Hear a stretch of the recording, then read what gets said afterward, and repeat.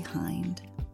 From the red letters, and Jesus said unto him, No man, having put his hand to the plow and looking back, is fit for the kingdom of God. Luke 9, verse 62.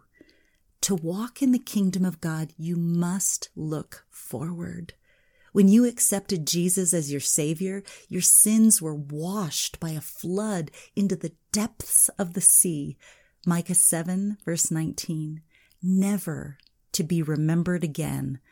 Don't keep asking forgiveness for the past or keep looking at past hurts. Anyone who puts their hand to the plow and looks back will never get the job done. It'll be a crooked mess if they do. Ahead of you is heaven. Within you is the kingdom of heaven. Behind you, the past is frozen. To grow and change is to look forward toward love.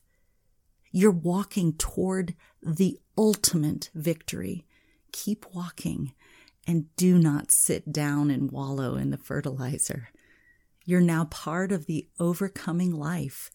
Don't focus on the world around you and all its distractions. The mud of offense and bitterness will slow you down. The Holy Spirit reminds us in Colossians 3, verses 2 through 3 in the Passion, Christ's resurrection is your resurrection too.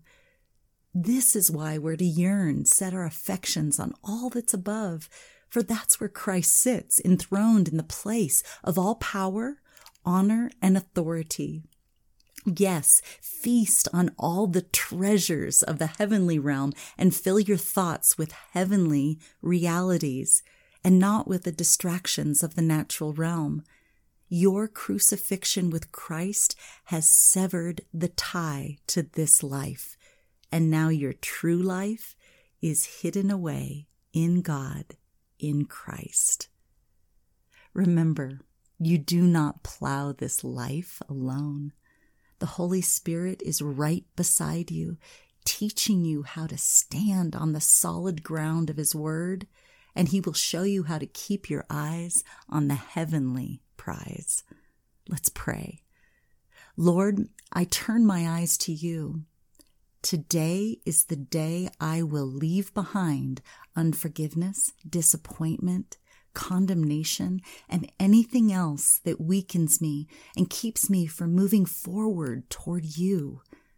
I'm putting on my spiritual blinders, and I'm making a decision to firmly walk the path toward your glory.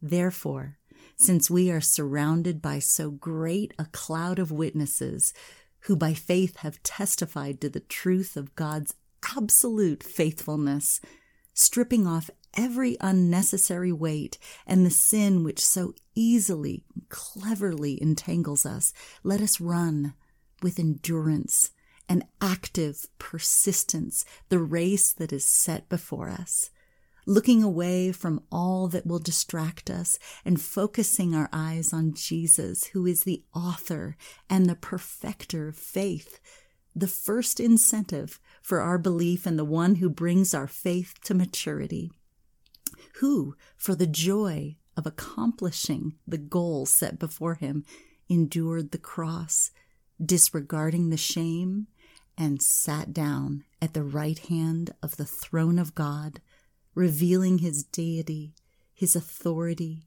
and his completion of his work. Hebrews 12, verses 1 through 2, the Amplified.